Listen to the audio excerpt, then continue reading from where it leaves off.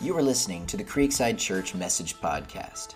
We hope you enjoy Pastor Terry Riley's talk titled The True Test from the series Master Questions. For more messages and info, please visit creekside.org. John chapter 21. We're going to do another question of Jesus, and as I continue to look at these questions that he asked, I keep thinking about maybe doing another one or two, but I don't know. We'll see. This might be the last. Might have one more. Never make anything for sure. But today we're going to come and look at a question where Jesus, again, it's really almost a rehabilitation question, but it's for Peter, but it's also an important question that everybody in this room ultimately has to consider and then ultimately has to act on. I remember when I went to Bible college, I went there really, I had a friend, his name was Clyde Johnson. I nicknamed him Glider because he said, Terry, let's go to Bible college and you can pick up your credits, because at that time I wanted to be a college basketball coach and I was just getting ready to go do my general ed. He says, let's go to Bible college. And so we both got these kind of small scholarships and we went there and played basketball. And his dad was Trina's and our pastor, and he married us. And so we went down to Bible college and played basketball. And I had just been a Christian really for a short time, probably about a year. And loved Jesus with all my heart and wasn't a very good student in school and didn't know if I could really do that well in college. But I ended up going. And interestingly enough, I did pretty well in college. Most people drop a GPA.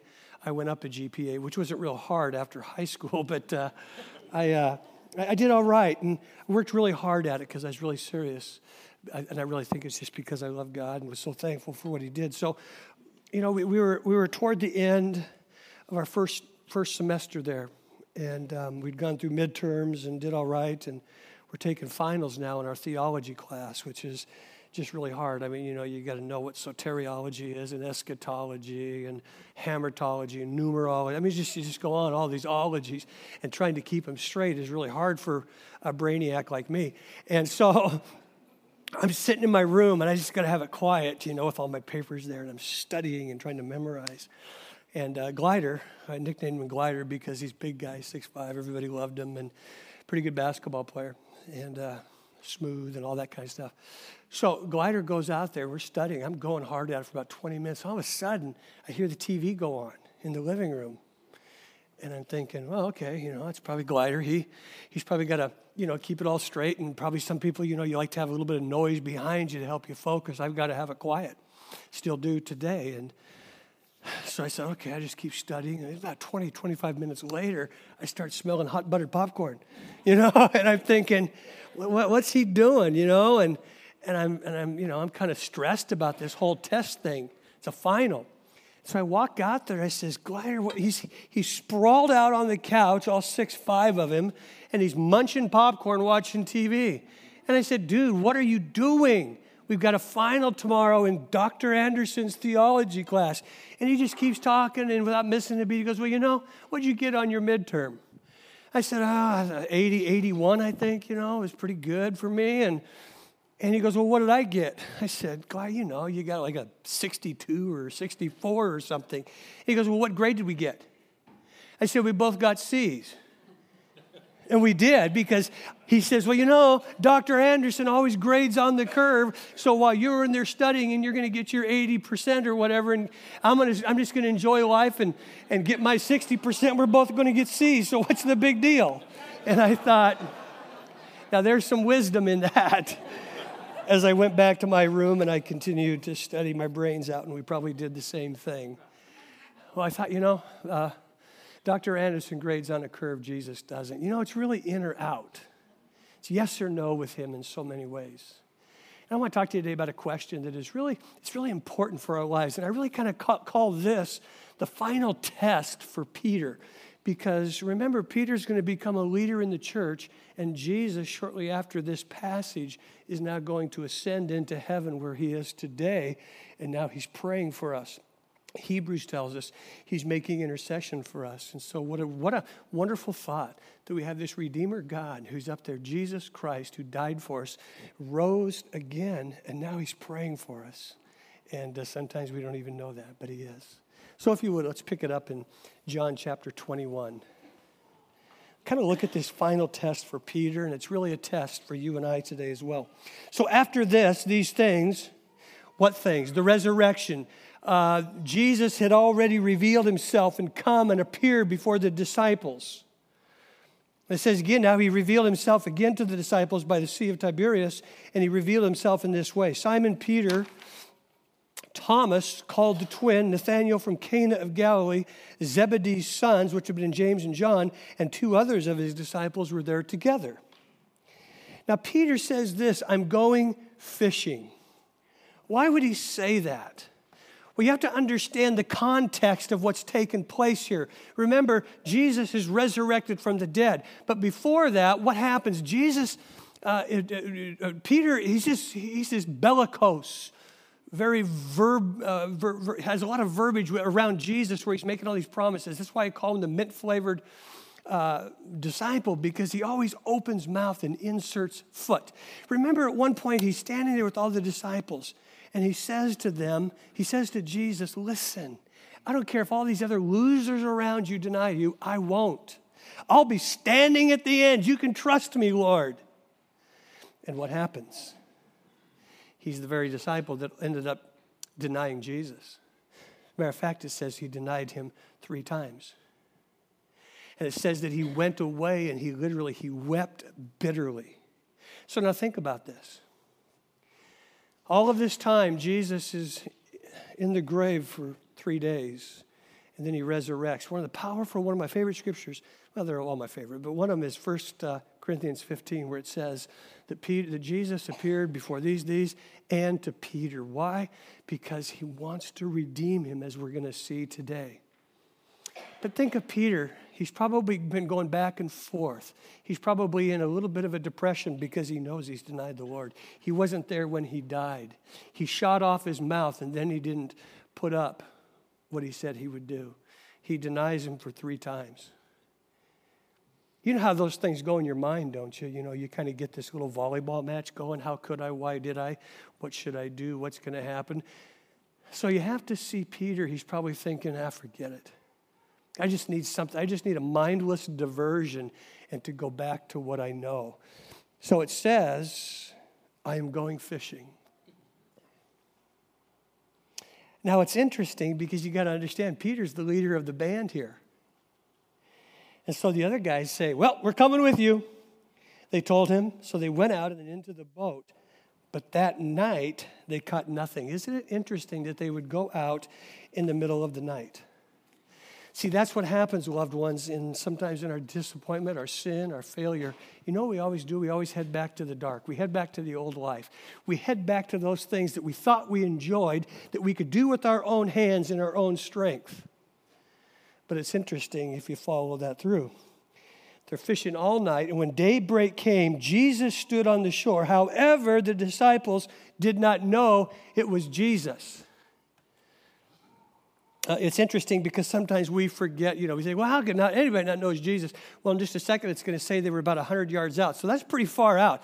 I remember a number of years ago, I took my son to the Oakland A's baseball game. We got there early enough because we wanted to see if we get some foul balls or see some players. And I'm walking up. Actually, Bill was in first service, and he come and reminded me about the whole thing that happened. I'm walking up, and all of a sudden, probably, 40, 50, 60 rows up from the infield, and I hear this, Pastor! And I thinking, well, how many pastors could be here? There's only like 50 people in the whole Oakland A's stadium. And I'm looking around, and all of a sudden I see this guy, Pastor Terry! He's down by the infield waving his hands, and he gets my attention, and I walk down there, and it was Bill Wiebach, who was an usher for the Oakland A's. And I didn't recognize him, though, from up above. I had to get close. So these guys are 100 yards out. And so we just think, well, boy, don't you know Jesus' voice? Or no, you don't when you're that far away. So verse 6, men, Jesus called to them, you don't have any fish, do you? And I love this. No, they answered. Now, that's really unusual for fishermen, isn't it? I mean, what are they going to say? Well, I had this one that got away. Or, man, they've been nibbling like crazy. But these guys are really honest, and probably because they know it's Jesus, and they just say, nope. So what does he say? He yells at, hey, cast your nets on the right side of the boat, he told them, and you'll find some. If you refer back, you'll know that that's the same statement that he spoke in Luke chapter 5 when he first called the disciples, and especially Peter, out from himself. So they did, and they were unable to haul it in because of the large number of fish. Therefore, the disciple, the one Jesus loved, speaking, that's John, the beloved, he says to Peter, it is the Lord. So when Simon Peter heard that it was the Lord, he tied out his outer garment around him, for he was stripped down. He plunged into the sea, but since they were not far from the land, about 100 yards away, the other disciples came in the boat, dragging the net full of fish. Now when they got out on the land, they saw a charcoal fire, and on it was fish lying on it and bread. So Jesus says in verse 10, hey, bring some of those fish you've caught. Jesus told them. So Simon Peter went out and he hauled the net ashore, and it was full of large fish. There was 153 of them. Now see, these guys are fishermen. I got 153. What was yours? So even though there were so many, the net was not torn. Sometimes you love Jesus' little invitation here. Hey, why don't you come on over? We're just going to have a little breakfast. Jesus told them. Well, none of the disciples dared ask him, who are you? Well, because they knew it was the Lord. So Jesus came, he took the bread, he gave it to them, and he did the same thing with the fish. This was now the third time that Jesus appeared to the disciples after he was raised from the dead. So now they've got their bellies full. After they had eaten breakfast, Jesus looks to Simon Peter. Simon, son of John, do you love me? And do you love me more than these? What's the these? The scholars aren't totally convinced of what it is. It could have been, do you love me more than these fish, this thing that you can do on your own without me? Do you love this boat more than me, your personal property? Do you love this profession, your tuna factory? Do you love that more than me? Do you love these brothers around you? Are they more important than me? We don't really know for sure when he says these things, but it could probably be one or two, or it could be all of them. But Jesus is challenging him at the core of who he is. And this is Peter's response. He says, yes, Lord, you know. I mean, listen, you know everything. You're God. You know that I love you. And he says, okay, feed my lambs. Verse 16, a second time, Jesus bores in on him. He says, Simon, son of John, do you love me? Well, yes, Lord, he said. You know that I love you. Shepherd my sheep, take care of them, feed them, pastor them. Then he asked him a third time, Simon, son of John, do you love me? Imagine that, 3 times. Now, Peter's grieved. Why? Well, I think there's a couple of things why he's grieved, because Jesus keeps pressing this. Remember Jesus changed his name from Simon to Peter? And Jesus is kind of going back to him now and saying, you know something, Peter? You're kind of back where we started, aren't you? And so he uses the name Simon instead of Peter. And each time he's asking him about his love, who Peter, no doubt, has this heart and desire for Jesus, but he just can't quite communicate it. And it probably breaks his heart that Jesus is even challenging him and then calling him Simon, his old name. So Peter's grieved when he asked him a third time, do you love me? And he said, Lord, you know everything. You know that I love you. Well, Jesus said, feed my sheep. And he goes on to say, I assure you that when you were young, you would tie a belt and you would walk wherever you'd go and do whatever you wanted. But when you grow old, you will stretch out your hands and someone else will tie you and carry you where you don't want to go. Jesus said this to signify by what kind of death Peter would glorify God through. And after saying this, he told Peter, follow me. And then he says it another time in verse 22, follow me.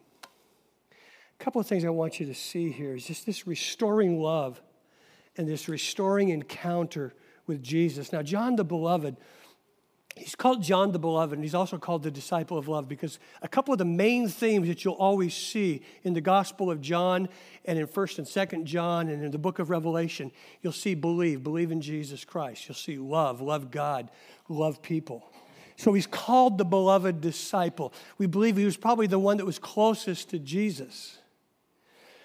But you have to understand that even though he's the disciple of love, wherever you read his writings, he never compromises love for sin. He's always calling people out of darkness. Believe in Jesus.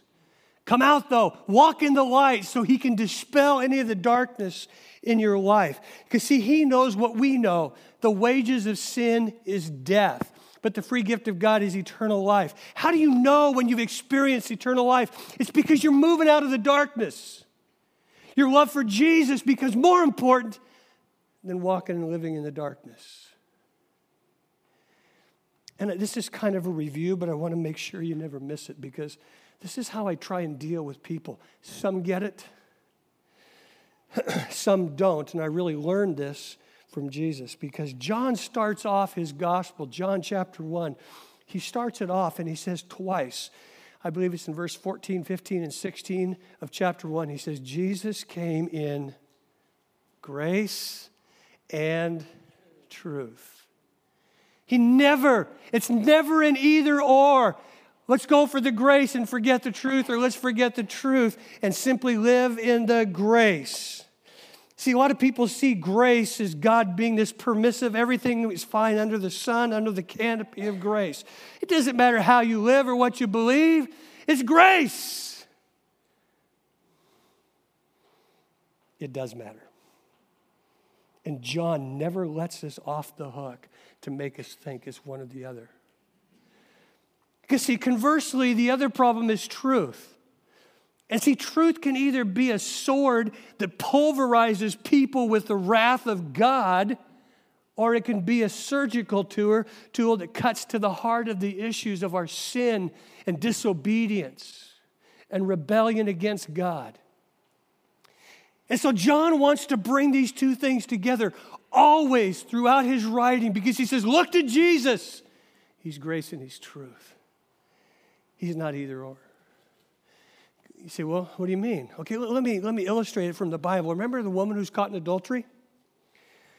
Jesus is standing there. It says he bows down into the sand. And you got these guys who've got Jesus in his crosshairs, as well as this woman that's been caught in adultery. They're getting ready to stone her because the law says if somebody's caught in adultery, stone her or him. So they got the rocks, and they're ready to rock. And Jesus looks at him and he goes, if you are without sin, cast the first stone. So what begins to happen? Plop, plop, drop, drop. Now see, there's truth and grace in that. Truth is they could have stoned her. The grace is Jesus called him and said, if you're without, do it. So you see truth and grace there. Now, if the story stopped right there, this is where people could go, yeah, see, it doesn't matter, adultery, whatever it is. Jesus doesn't care. But no, Jesus finishes over here, does a beeline, looks at her and says, honey, calls her woman. Well, let me say something to you now. Where are those who condemn you? They're gone. Okay. And then he says these powerful words. Go and sin no more. She experiences grace, but incredible truth, doesn't she? You're safe. Saved your life. Now let's get this thing going right. And see, sometimes, loved ones, that's how we have to make sure that we're living our life before Jesus. Because there's a lot of people now who, there's a lot of people. Listen, if you want to know where somebody is, this is what I kind of listen for. If a person is always screaming, more truth, more doctrine, we got to have the truth. You know what I'm usually thinking? Oh, they need more grace. Because most people scream for what they don't need. They want everybody else to feel like they do and to think like they do. And then if you got someone over here that goes, oh, the church just needs more grace. We just need more grace and just whatever, Jesus loves us no matter what. You know what they need more of? They need more truth. Because I'm dealing with, I've dealt, kind of had this onslaught of people that, this is what I'm hearing a lot lately. When people get confronted in an area of your life that is totally, I don't mean maybe, I don't mean possibly, but I mean is just so totally misaligned with something God says, and they have to kind of be challenged on it. You know what things they say? I love this. Don't we all sin? Sure we do. Absolutely. Are you judging me? No, but this is. Well, the Lord said it was okay. Really? Whenever anybody says that, I don't argue with them. I just know what the Bible says. But if someone really believes that God said that this blatant sin is all right in their life because they said it's all right, because what they're really saying is I like what I'm doing and I don't want to leave it, I don't argue with them anymore. You can't argue with God, even if it's not really God. This is what I told the men on Friday morning this, that I think I'm going to start doing this. I think it was the men. I can't remember. Maybe it was staff. Listen. This is for free. I didn't say this first service, but it's really true. I'm kind of getting tired of people using this phrase on me. Well, aren't we all sinners? Yeah, we are all sinners, but not all of us are living in total abject disobedience from what we know is right. And that's what we're talking about. So I think I'm going to quit. Listen, Paul said it this way, I am the chief of all sinners. And I will tell you anytime, ask me, I am a sinner. But I think I'm going to quit saying that because there's too many people that want to live at that level. I'm a sinner, therefore we can excuse everything that I choose to do. Well, Jesus doesn't, because he will call you out of it sooner or later. And that's one of the problems, too, because we don't see consequences of our sin oftentimes right away until it explodes in our face or it implodes our life. We just kind of keep going. So I think I'm going to start using phrases like this. Instead of just always saying, I am a sinner, because I am, I'll never move away from that. But I don't want to live at that level. Here's the level I want to live at. I want to live as God's child. That's what the Bible says you are. The Bible says you are loved and taken care of in the beloved. I want to live at that level.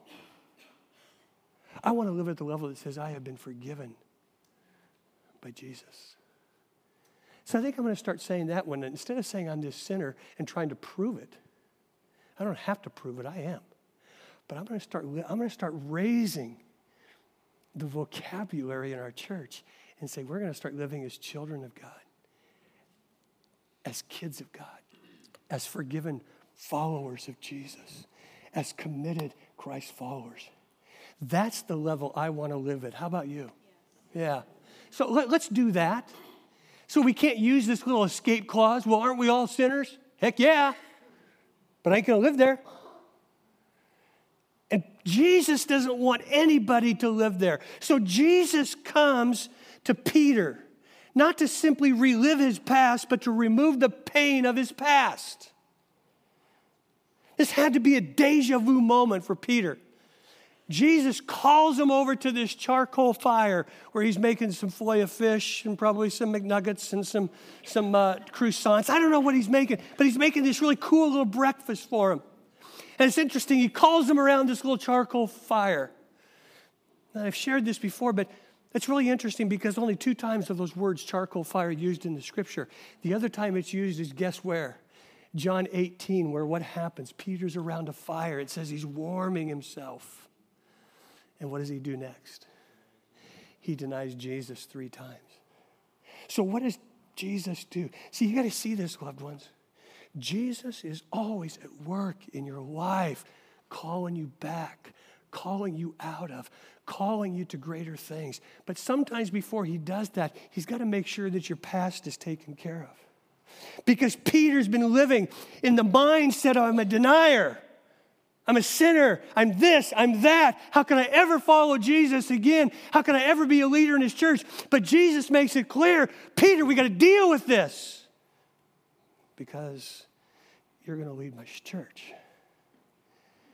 It's upon your confession that I'm the Lord, that I'm going to build my church. I want you to feed my lambs. I want you to lead, and I want you to shepherd, and I want you to care for my sheep that are blood-bought, that I died for. You demand. But we got to deal with something first. So he takes him around this fire. Because see, the Bible's all about transformation, loved ones. So Jesus is cooking. And he welcomes Peter in the morning to the seashore breakfast. Why? Because he wants to bring him back to a semblance of the scene. A reminder of his greatest failure. Not so he can rub it in, but so he can rub it out.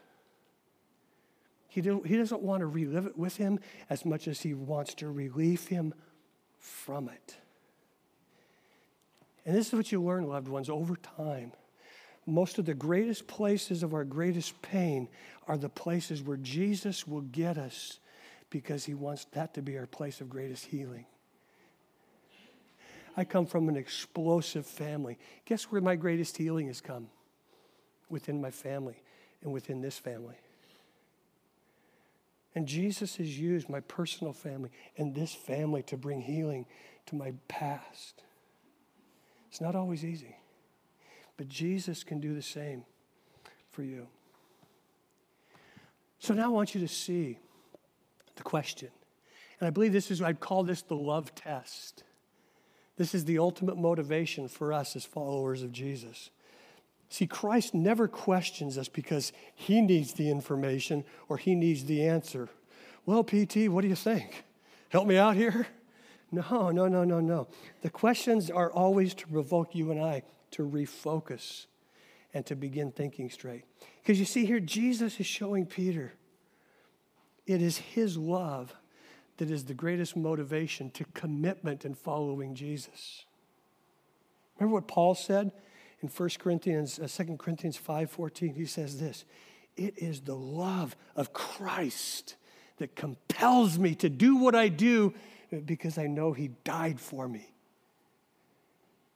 See, this is the supreme motivation, loved ones, for every one of our lives, is his love motivates us. And you know what that does in turn? That's going to motivate us to love him. See, Peter, he knows he's let the Lord down. He's denied him. He's left him. He has not done anything that he said he would do. But now Jesus, the pursuer and lover of his soul, goes after him. And he says, I'm leaving here in just a short time. Here's the final test, bro.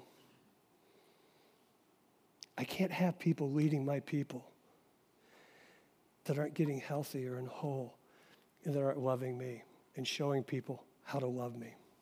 Now, there's 4 words in the Greek language that are, 2 of them are used and 2 of them are kind of seen and almost assumed in the scriptures. But the first one is storge.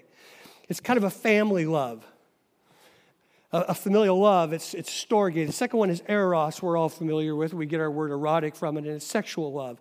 And then there's phileo, where we get Philadelphia, we get the term, it's brotherly love. It's kind of this really brotherly kinship love. And then there's agapao. It's what the Lord is all about. Whenever the word love is used of Jesus and God, it's always about agape. It's this divine love that just keeps on giving and giving and giving, keeps getting up. It's forbearing love. I mean, it just goes on. It's loving those that could never be loved. It's a committed love that no matter what, I'm going to be there. And that's what's always used of Jesus.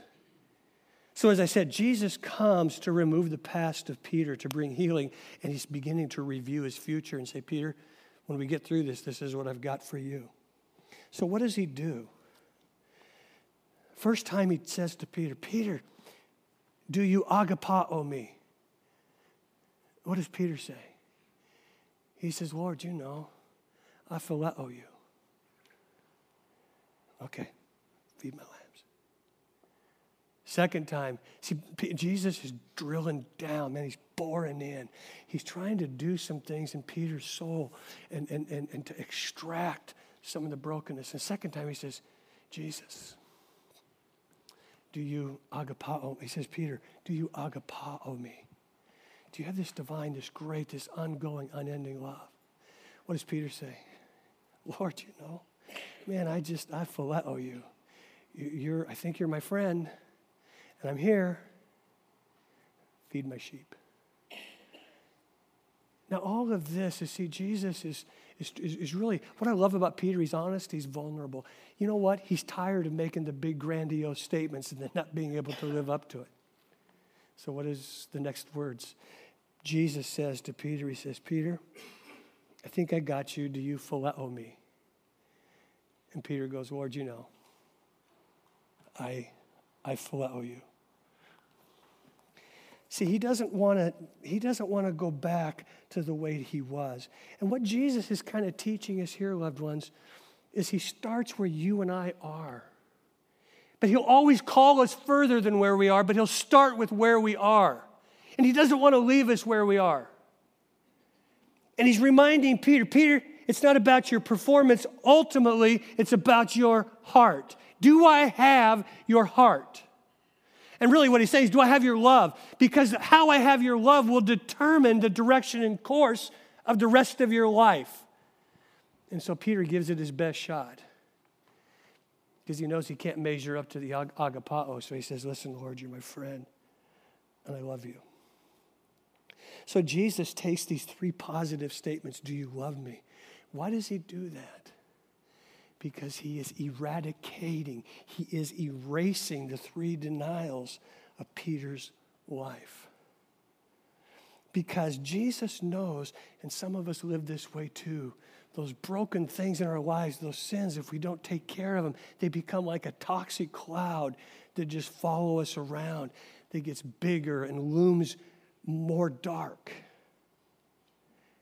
And then Jesus does what I love so much.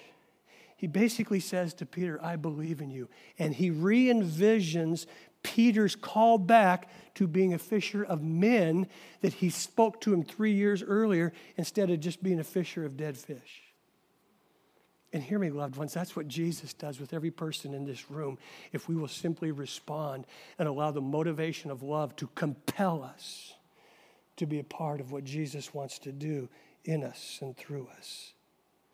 Remember what John 14 said. We talked about it a couple of weeks ago. See, we get this whole grace and truth continuum. We can't live in the tension of it because Jesus is so clear. He says, if you really love me, do what I say. Well, what's that also mean? But don't do what I say. Or don't do what I say don't do.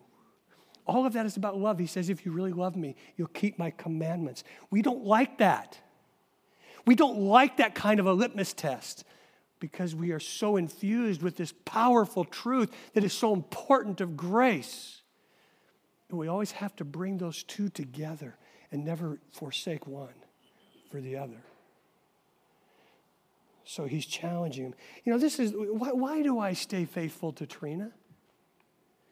I think we're hitting 37 years. Why have I stayed faithful to her? Well, PT, it's probably because you got that little license, a little piece of paper that says you're married, and truthfully, you probably couldn't get anybody better. And while both of those are true, that's not the reason I stay faithful to her. I stay faithful to her because I love her. I stay faithful to her because I don't want to hurt her. I stay faithful to her because I don't want to hurt the people around me. So here's the final test that Jesus is going to ask each one of us ultimately. Do you love me? And do you love me enough to allow me access to lead you into your destiny? Because it may not be easy. Because that's what he's saying to Peter. And he calls him back to what he said to him 3 years ago. And those are his words twice. Follow me. Follow me. I'm learning more and more, loved ones. The Christian life is not about sinning less, but it's about loving Jesus more. And really understanding how much he loves you, and you begin to express your love to him. It has this profound effect on each one of us as people. We all know the power of being loved. When I do a wedding ceremony, when I get to the ring ceremony, I look at that, and I got the rings in my hand, and I remind those two lovebirds in front of me. Never forget, these rings are not a sign of ownership. You are exchanging them today of this covenant, this mutual love that you're entering into this relationship today. And it's one thing to wear your ring and go, wow, I sure love Trina. It's another thing to look at that ring and know, man, I just know she loves me. And I can't wait until she sees me tonight. Or I see her, But you know what I'm saying? See, it's one thing to be able to go, wow, I just know I am loved. There's such great security in that, such great trust. And that's what Jesus does for each one of us, loved ones. That when you know his love, it gets so easy to follow him and to make the tough calls and the tough decisions because of what he did for you. Here's my love checklist. I've shared this in counseling, but I don't think I've ever really shared it with the church. Here's my love checklist. When I'm following Jesus and I've got to make decisions, this is my checklist. Number one, Jesus. What's Jesus going to say? Because I know one of these days I'm going to stand before him. What's he going to say to me then, even though I stand before him today? My second checklist is the church. You know what I know? I stand before you folks every Sunday. And everything that I do or don't do affects you.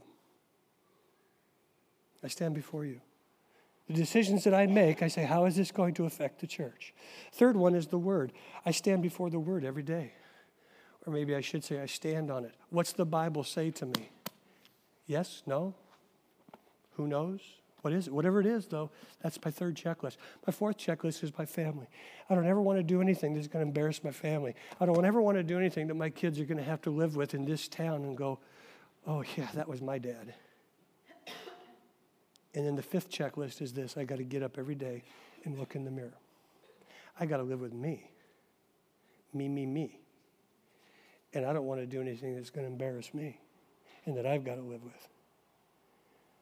See, with these words, follow me, Jesus says to every one of us, he restores us. He restores Peter here. And this is really important because in 7 short weeks, Peter is going to stand up and he's going to preach the boldest sermon of his life in Jerusalem, which at that time was the bastion of hatred toward the resurrected Christ.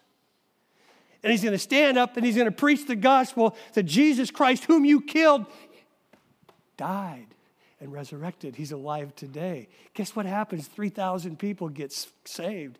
And then sometime later, he has to stand before Caiaphas and the council that sentenced Jesus, that conspired against him. And he makes this bold confession of Jesus as his Savior and the Savior of the world again. He preaches the crucified, resurrected Jesus Christ. And he begins to shake the pillars of the Roman world at this time with this lethal message. But some years later, Eusebius tells us, a historian, that when they were putting Peter on the cross, he asked to be crucified upside down because he didn't feel worthy to die in the same manner of Jesus, the lover of his soul. What kind of friend inspires that kind of devotion? I'll tell you what kind. It's the kind that a friend who prayed for him when he was weak. When Peter was being sifted by Satan, Jesus said, I'm going to pray for you. It's a friend who forgives you when you failed miserably and deeply. It's a friend who comes to heal the painful memories, to reassert the calling that he had for your life. It's a friend who believed him enough to call out the best in him and not to leave him in the depths of his depressed denial, but he calls out the best of him. It's a friend who loved him from beginning to the end. It's a friend like Jesus who first loved him and gave his life for him. It's like Peter. To follow Jesus, it must start with, this is what I don't love Jesus enough. I don't beat myself up for that. But usually this is what I've learned in my life when I move towards sin is because I'm really not following and loving Jesus to the depths and the degree that I have. Or I'm getting too big for my own britches and I begin to think I'm something other than what I really am. I was in Trinidad. We're driving the streets. It's crazy. Then we're in this van. We're driving in the middle of the morning, 2 or 3 in the morning to get to our hotel, so the streets are pretty clear, and I'm riding in the front seat of this van with our team and driving through, and it's no problem, and I'm talking to the guy, and get there in the morning, I get in the same van, the same front seat, and that was the last time. because we're driving, we're going through these streets. People just pull out, and they kind of pull out and stop so they can get in. They go into these roundabouts. There is no roundabout way. You just get in. And it's crazy. And these streets, you're going through these small towns. They're narrow, and they don't slow down. It's one of those places where if you don't, if you don't like the way they drive, then get off the sidewalk. I mean, they're just all over the place. And it's going, and finally our team was getting, all of us are white knuckling it. We go this really narrow thing, and there's poles, I don't know if they're television, just poles around. And I thought we were going to just take the sides off. One of the guys, how do you do this? And the driver goes, you small up yourself, man, you small up. And I go, how in the world do you do that in this car? But that's what, you small up yourself, man. And, so we're all been doing, we've been doing that. Well, there was no accidents. We didn't see any, but that word kind of spoke to me. Because I'm just going to Pell Mell and running the race. You know what I've learned? I got to small up myself. See, Samuel said this to Saul. I was reading this in the Bible reading plan that some of you follow when we were in Samuel. Samuel, after Saul becomes the king and he starts going south, Samuel walks up to him and he says this, when you were little in your own eyes, that's when God did something in you. But now that you've gotten bigger in your own eyes, God's not doing nothing. Matter of fact, you're not going to be the king. David said this in Psalm 131, "O Lord, my heart is not proud, nor my eyes haughty, nor do I involve myself in great matters or in things too difficult for me. Surely I have composed and I've quieted my soul. Like a weaned child rests against his mother. My soul is like a weaned child within me." Israel, Creekside, PT, hope in the Lord from this time forth and forever.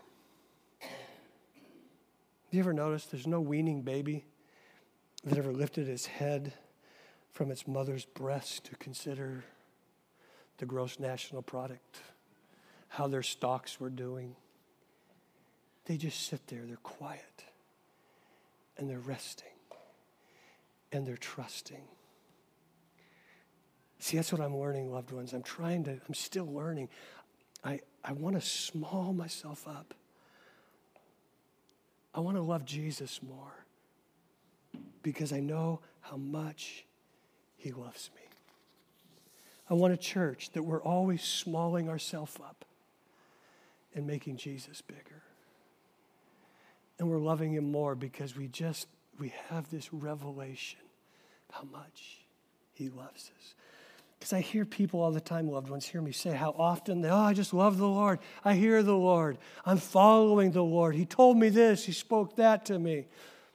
See, Peter heard the Lord too, and yet he miserably failed Jesus. And we do that too, but I'm kind of getting just a little tired of the people who, it's not that they fail, it's that they blatantly disregard his love and disobey. And then when they are challenged in it to come out of it, oh, no, I love Jesus. He loves me. And those things might be true. But we don't like this kind of a litmus test that says, John 14:21, if you love me, you'll keep my commandments. Love is always a love of choice. But I think I said this a couple weeks ago, but Trina would not be happy with 92% fidelity from me.